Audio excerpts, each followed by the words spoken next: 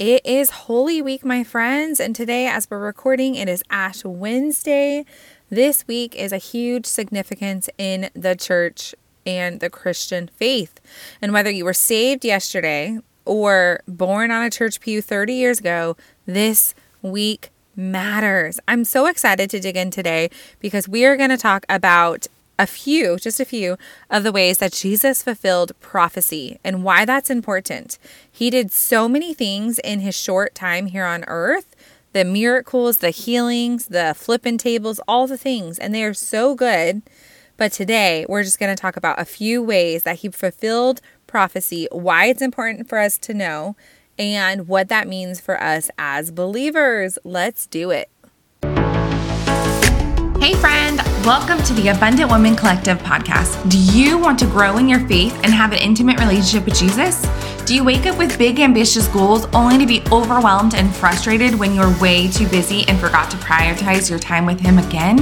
Hey, I'm Sam, and I too was someone who craved a deeper relationship but was too busy to make it happen. I felt overwhelmed at trying to fit Him in and wished I could be confident in my faith and identity. I wanted to read the Bible and actually understand what I was reading, but I kept telling myself that I didn't have the time, the know-how, or the discipline or tools to make it happen, until I found a little secret to get rid of the Christian checklist. In this podcast, you will find biblical truth, hope-filled conversations with women who are right where you are, and all of the practical tools to implement so that you will be able to deepen your relationship with Jesus. So grab your coffee, Bible, and pen, and let's dig in. When God first created the world, it was perfect. Perfect. It was perfect. We were perfect. It was all good. And then the fall happened. But God, my two favorite words, friends, but God, remember that, in His loving mercy created a plan to bring about redemption. He had created a plan to bring redemption through Christ to all of us, to all of those who would choose to believe and follow after Him. In 1 Peter 1:19 and 20, He paid for you with the precious lifeblood of Christ, the sinless, spotless Lamb of God. God chose Him for this purpose long before the world began. But now, in these final days, He was sent to the earth for all to see. And He did this for you. He did it for you. He did it for me. God knew we would need a Savior. He knew we would need to be set free. And He created the roadmap. The Old Testament is the first 39 books of the Bible. These are the books I feel like that people give a lot of hate towards. Not hate, but some shade, right? Because they're like, they're not like the funnest to read. However, they are. They're literally like a rated R movie. Some of the stuff you guys like, no. Song of Solomon, hello. Read some of them because they're not appropriate. But they're appropriate because they're in the Bible. But anyways, in these 39 books, these all took place before Jesus was born, hundreds of years before He was even here on this earth. God used prophets to share over 300 prophecies that Jesus would fulfill through His life, death, and resurrection. Over 300! That's crazy. We're not going to get into 300, obviously, but we are going to go into a few. But prophecy, you probably hear this a ton, and it just simply means a message from God or a prediction of the faculty, function, or practice of prophesying. To prophesy is the action of doing prophecy, but we're just talking about prophecies today. In 2 Peter, 1:21, for no prophecy was ever produced by the will of man, but men spoke from God as they were carried along by the Holy Spirit. Prophecy gets a lot of shade as well. It's a gift. I have it. Several people I know have it, and it's incredible. However, it is also one of those gifts that is widely abused. True prophecy comes directly from God, and it's carried along by the Holy Spirit. So I want you to know that first, just in case you have a little church hurt, trauma experience with that you don't love. Know that true prophecy is from God, and it's brought to you by the Holy Spirit, period. It is biblical, it is practical today, and we use it and speak and act out of these gifts today. Okay, that's a freebie. But Bible scholars have concluded from much research that hundreds of years before Jesus was even born, we said more than 300 prophecies were recorded to tell of his coming, his life, his journey here on the earth and journey to the cross, and of course of his powerful resurrection. He made a way by sending his one and only Son so that we could receive forgiveness and find new life and hope through Jesus Christ, which is what we celebrate this week, right? But why is prophecy being fulfilled so important? Like, Sam, why does this even matter to me? Well, a few reasons. One, if we're Christians, then what we believe is from the Bible. We believe that the Bible is true, completely holy, finished, and true, right? That means that we can also believe these prophecies of what has happened. But then also, did you know that there's prophecies to come that are not fulfilled? Jesus fulfilled a whole bunch of them. But there's some that have not been fulfilled yet because he has not come back for his bride. Okay? So if we believe the Bible is true, we believe that these prophecies took place. That's so important. But we also have to believe that there's more to come. 1. 2, prophecy also, it proves the integrity of the scriptures. In the Old Testament, people were waiting for the coming Messiah. That was Jesus. He looked different than what they thought, but he fulfilled every single detail of every single prophecy that they were told about hundreds of years earlier. It is literally impossible for one person to fulfill a few, let alone every prophecy. This alone is solid evidence of integrity. Also, the past few weeks, we have talked about how the enemy likes to use doubt and deception as one of his favorite tactics, which is so lame because we are well caught on to his schemes by now, right? But he also uses that for scripture. Knowing scripture, including knowing the prophecies, help us to shield ourselves from false teachings and deceptions from the enemy. Ecclesiastes says there's no new teaching under the sun. Reading prophecy about the future protects us from what the enemy will definitely try to destroy and sow in doubt, right? He uses doubt. He will try and he knows scripture too. You guys know that, right? Like, he knows scripture. So he will try and twist or use people to twist and destruct and reconstruct or whatever scripture. But because we have it, because we know it's true, because we know that the prophecies have been fulfilled and what's to come, we don't have to fall into those dirty little tricks anymore. So cool, right? Praise God. Okay, let's dig in. I want you guys, if you're driving, that's great. Listen again later. Or walking or whatever, running, good for you. I'm so excited that you run. I do not. But anyways, but if you're not, then sit down with a pen and paper. I'm going to say quite a bit of scripture today, but I want you to go back and read this for yourself. And if you're just listening, that's fine. You can re-record or re-listen to it a little bit later and do this. Okay, let's dig in. The first one we actually talked about during Christmas time. This is kind of a 2-for-1 special that we're going to do, but this is one because it's so cool that even from his birth, Jesus was fulfilling prophecy. Even from his conception, he was fulfilling prophecy. In the Old Testament, in Isaiah 7:14, we see, "Therefore the Lord himself will give you a sign. The virgin will conceive and give birth to a son, and we will call him Emmanuel." That's a 2-for-1, right? Do you see it? Therefore the Lord himself, 3-for-1, really. The Lord himself will give you a sign. The virgin, Mary was the virgin, will conceive, give birth to a son. She gave birth to a son, and she named him Jesus, Emmanuel, God with us. Isn't that so cool? And so we see that in Old Testament, and then if we flip over to Matthew, we see it in New Testament. In Matthew 1, verses 22 and 23, it says, "All this took place to fulfill what the Lord had said through the prophet. The virgin will conceive and give birth to a son, and they will call him Emmanuel," which means God with us. Like, guys, I'm totally geeking out over here because isn't that so cool? Like, how did they even know that? How did they know that this was going to happen? From the prophecy. Isaiah was a prophet. This was a prophecy that was fulfilled, and Jesus fulfilled it perfectly. We know that we serve an all-knowing God, a sovereign God, a holy God. but a God that knows everything. I want you to take a second and rejoice in that, because he is that powerful. He fulfills prophecy. He knows everything. So take that to your own life. He knows whatever you're going through. He also knows that whatever he's going to break you out of is for his goodness. So good. The prophecy of the virgin birth and the naming of her son, Jesus, Emmanuel, in Isaiah 7:14 is fulfilled through the virgin birth of Mary and Jesus being Emmanuel, God with us. Here's another one surrounding his birth. In the Old Testament, in Micah chapter 5, verse 2, it says, "But you, Bethlehem, though you are small among the clans of Judah, out of you will come for me one who will be ruler over Israel, whose origins are from of old, from ancient times."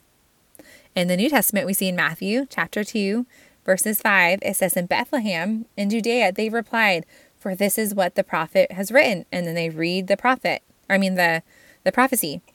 Christ's birth in Bethlehem of Judah fulfills the prophecy that was spoken in Micah, which says a ruler will come from Bethlehem and the land of Judah to save the people of Israel. Y'all, come on, get excited, get juiced, because I'm so juiced about this. Do you all remember where Jesus was born? Do you remember all of the circumstances surrounding his birth? Remember, they weren't in Bethlehem. They had to travel back to Bethlehem. Like, it wasn't a home birth at home. It was a home birth in a manger, in a stall, in nasty circumstances. And they were running and fleeing, and all of these things were happening. But isn't it so cool that God used all of that for his good and his glory? Don't you think God knew what was happening and what would happen?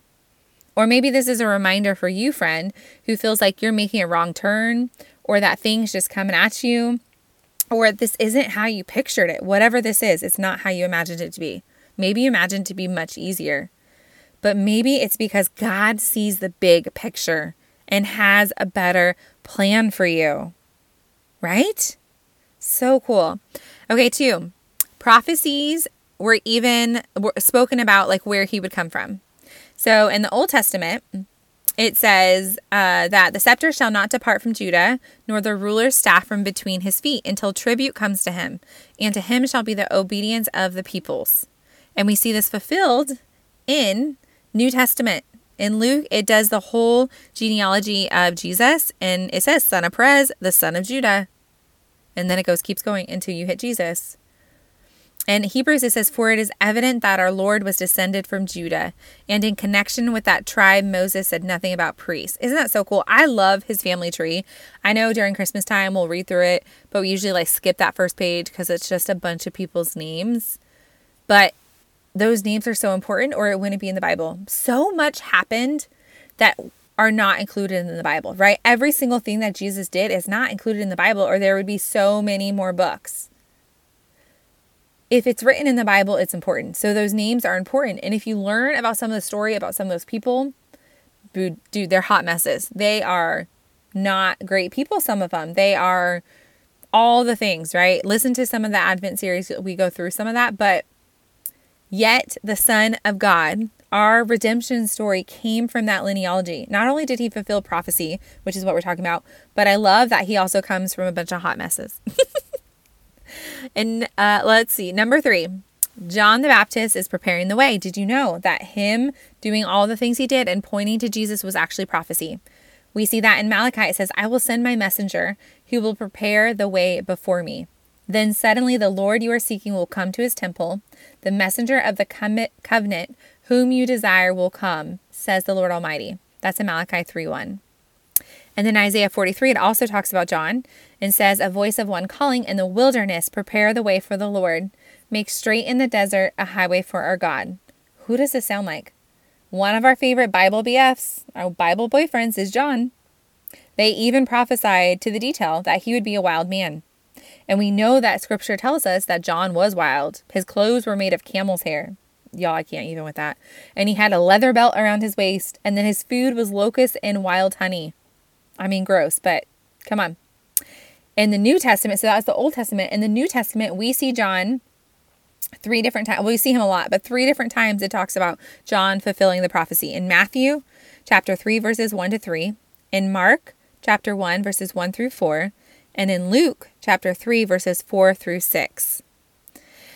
In Matthew, it says, "In those days John the Baptist came, preaching in the wilderness of Judea, and saying, 'Repent, for the kingdom of heaven has come near.' This is he who was spoken of through the prophet Isaiah.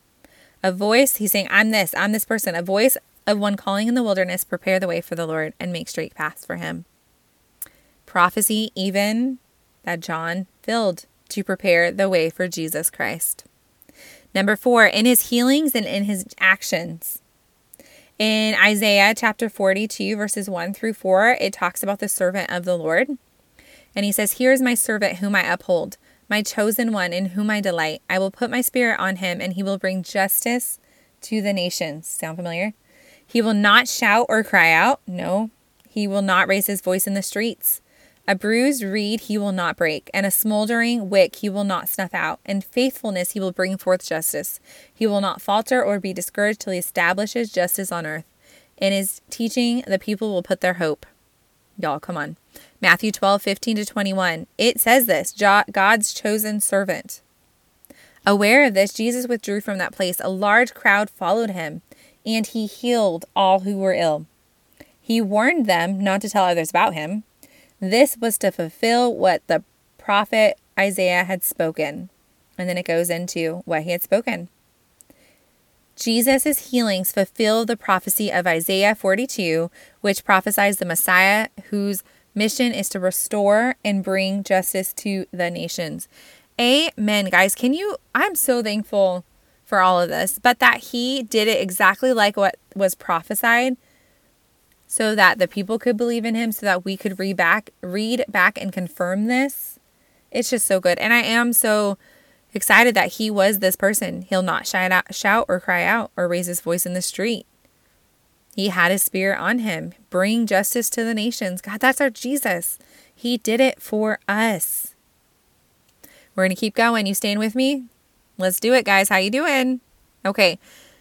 Number 5, from the Old Testament to the cross. In the Old Testament, one of the most familiar prophecies about Jesus is in Isaiah 53. Read the entire chapter because it's so good, but we're not going to read it here, but read it. But in verse 4, it says that the suffering servant took up our pain and bore our suffering. In the New Testament, we see that this is exactly what happened with Jesus' sacrifice on the cross. He bore the punishment for our sins. In Hebrews chapter 9, and even Peter shared it in Hebrews, he himself bore our sins in his body on the cross so that we might die to sins and live for righteousness. By his wounds you have been healed. You hear that scripture all the time, but did you actually know how powerful that scripture is? We quote it around Easter. It's probably on my Instagram by now. But did we know that this was actually a fulfillment? This scripture, Jesus doing it, is a fulfillment, a prophecy. Come on, y'all. When we talk about the detail, we mean to the detail. He fulfilled it to the detail. There was even prophecy about how he would die. In Old Testament Deuteronomy 21, verse 23, it says, "Any person who is hanged on a tree is described as being cursed." And in the New Testament, Jesus fulfilled this passage since Christ redeemed us from the curse of the law by becoming a curse for us. For it is written, "Cursed is everyone who is hanged by a tree." All people are under a curse because of man's failure to obey the law. Both of those are found in Galatians. Him being hung on a cross is also fulfilling prophecy. Details matter, friends. This is important stuff. Number 6, a few more. Jerusalem will rejoice as the Messiah comes to her upon a donkey. We see in Zechariah 9:9, "Rejoice greatly, daughter Zion. Shout, daughter Jerusalem. See, your king comes to you, righteous and victorious, but lowly and riding on a donkey, on a colt, the foal of a donkey." We see it again. A very large crowd spread their cloaks on the road, while others cut branches from the trees and spread them on the road. The crowds that's a whole prophecy too, that they use palm branches. The crowds that went ahead of him and those that followed shouted, "Hosanna to the Son of David. Blessed is he who comes in the name of the Lord. Hosanna in the highest heaven." Kings rode on horses back then. You see it in the movies, right? The kings during war, horses were a symbol of authority and even war, and they rode because they were strong men. Our Jesus is the strongest, and yet he rode on a donkey. A humble servant riding in on a donkey to save the world. Number 7, although it might seem as if it was merely a coincidence that Jesus died during Passover week, which is a huge Jewish celebration, this timing is crucial to fulfilling some of the Old Testament prophecies.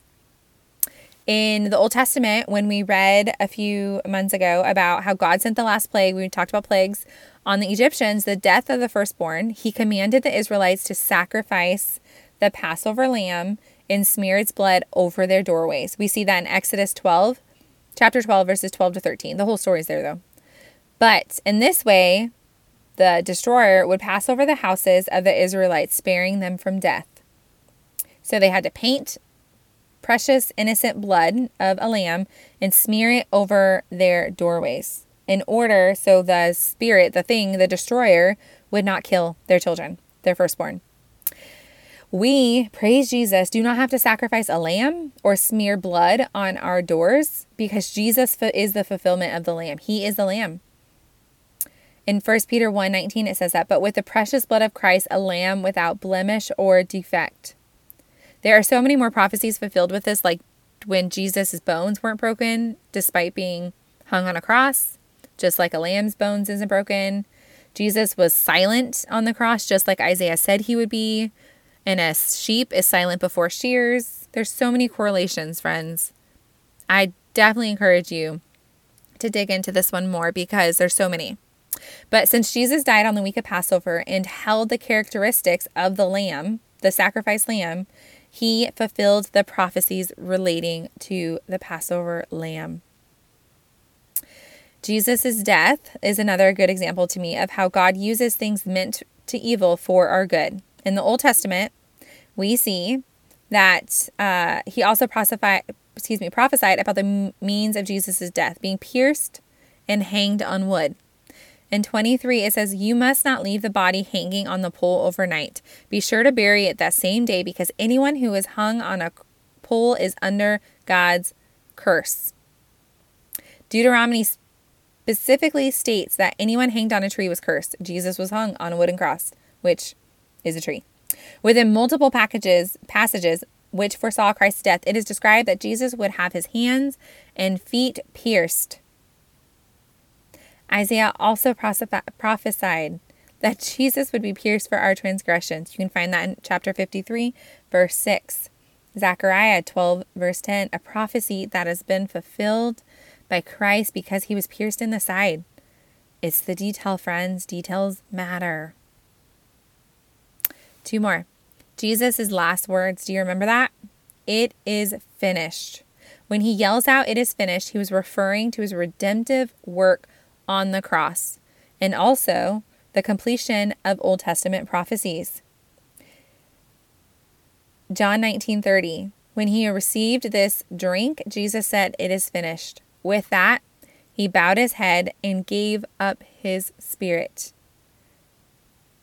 Little side note, I have seen several Instagram videos lately talking about Jesus' death and talking about how he basically making it sound like they killed him. They did kill him. However, he surrendered his spirit.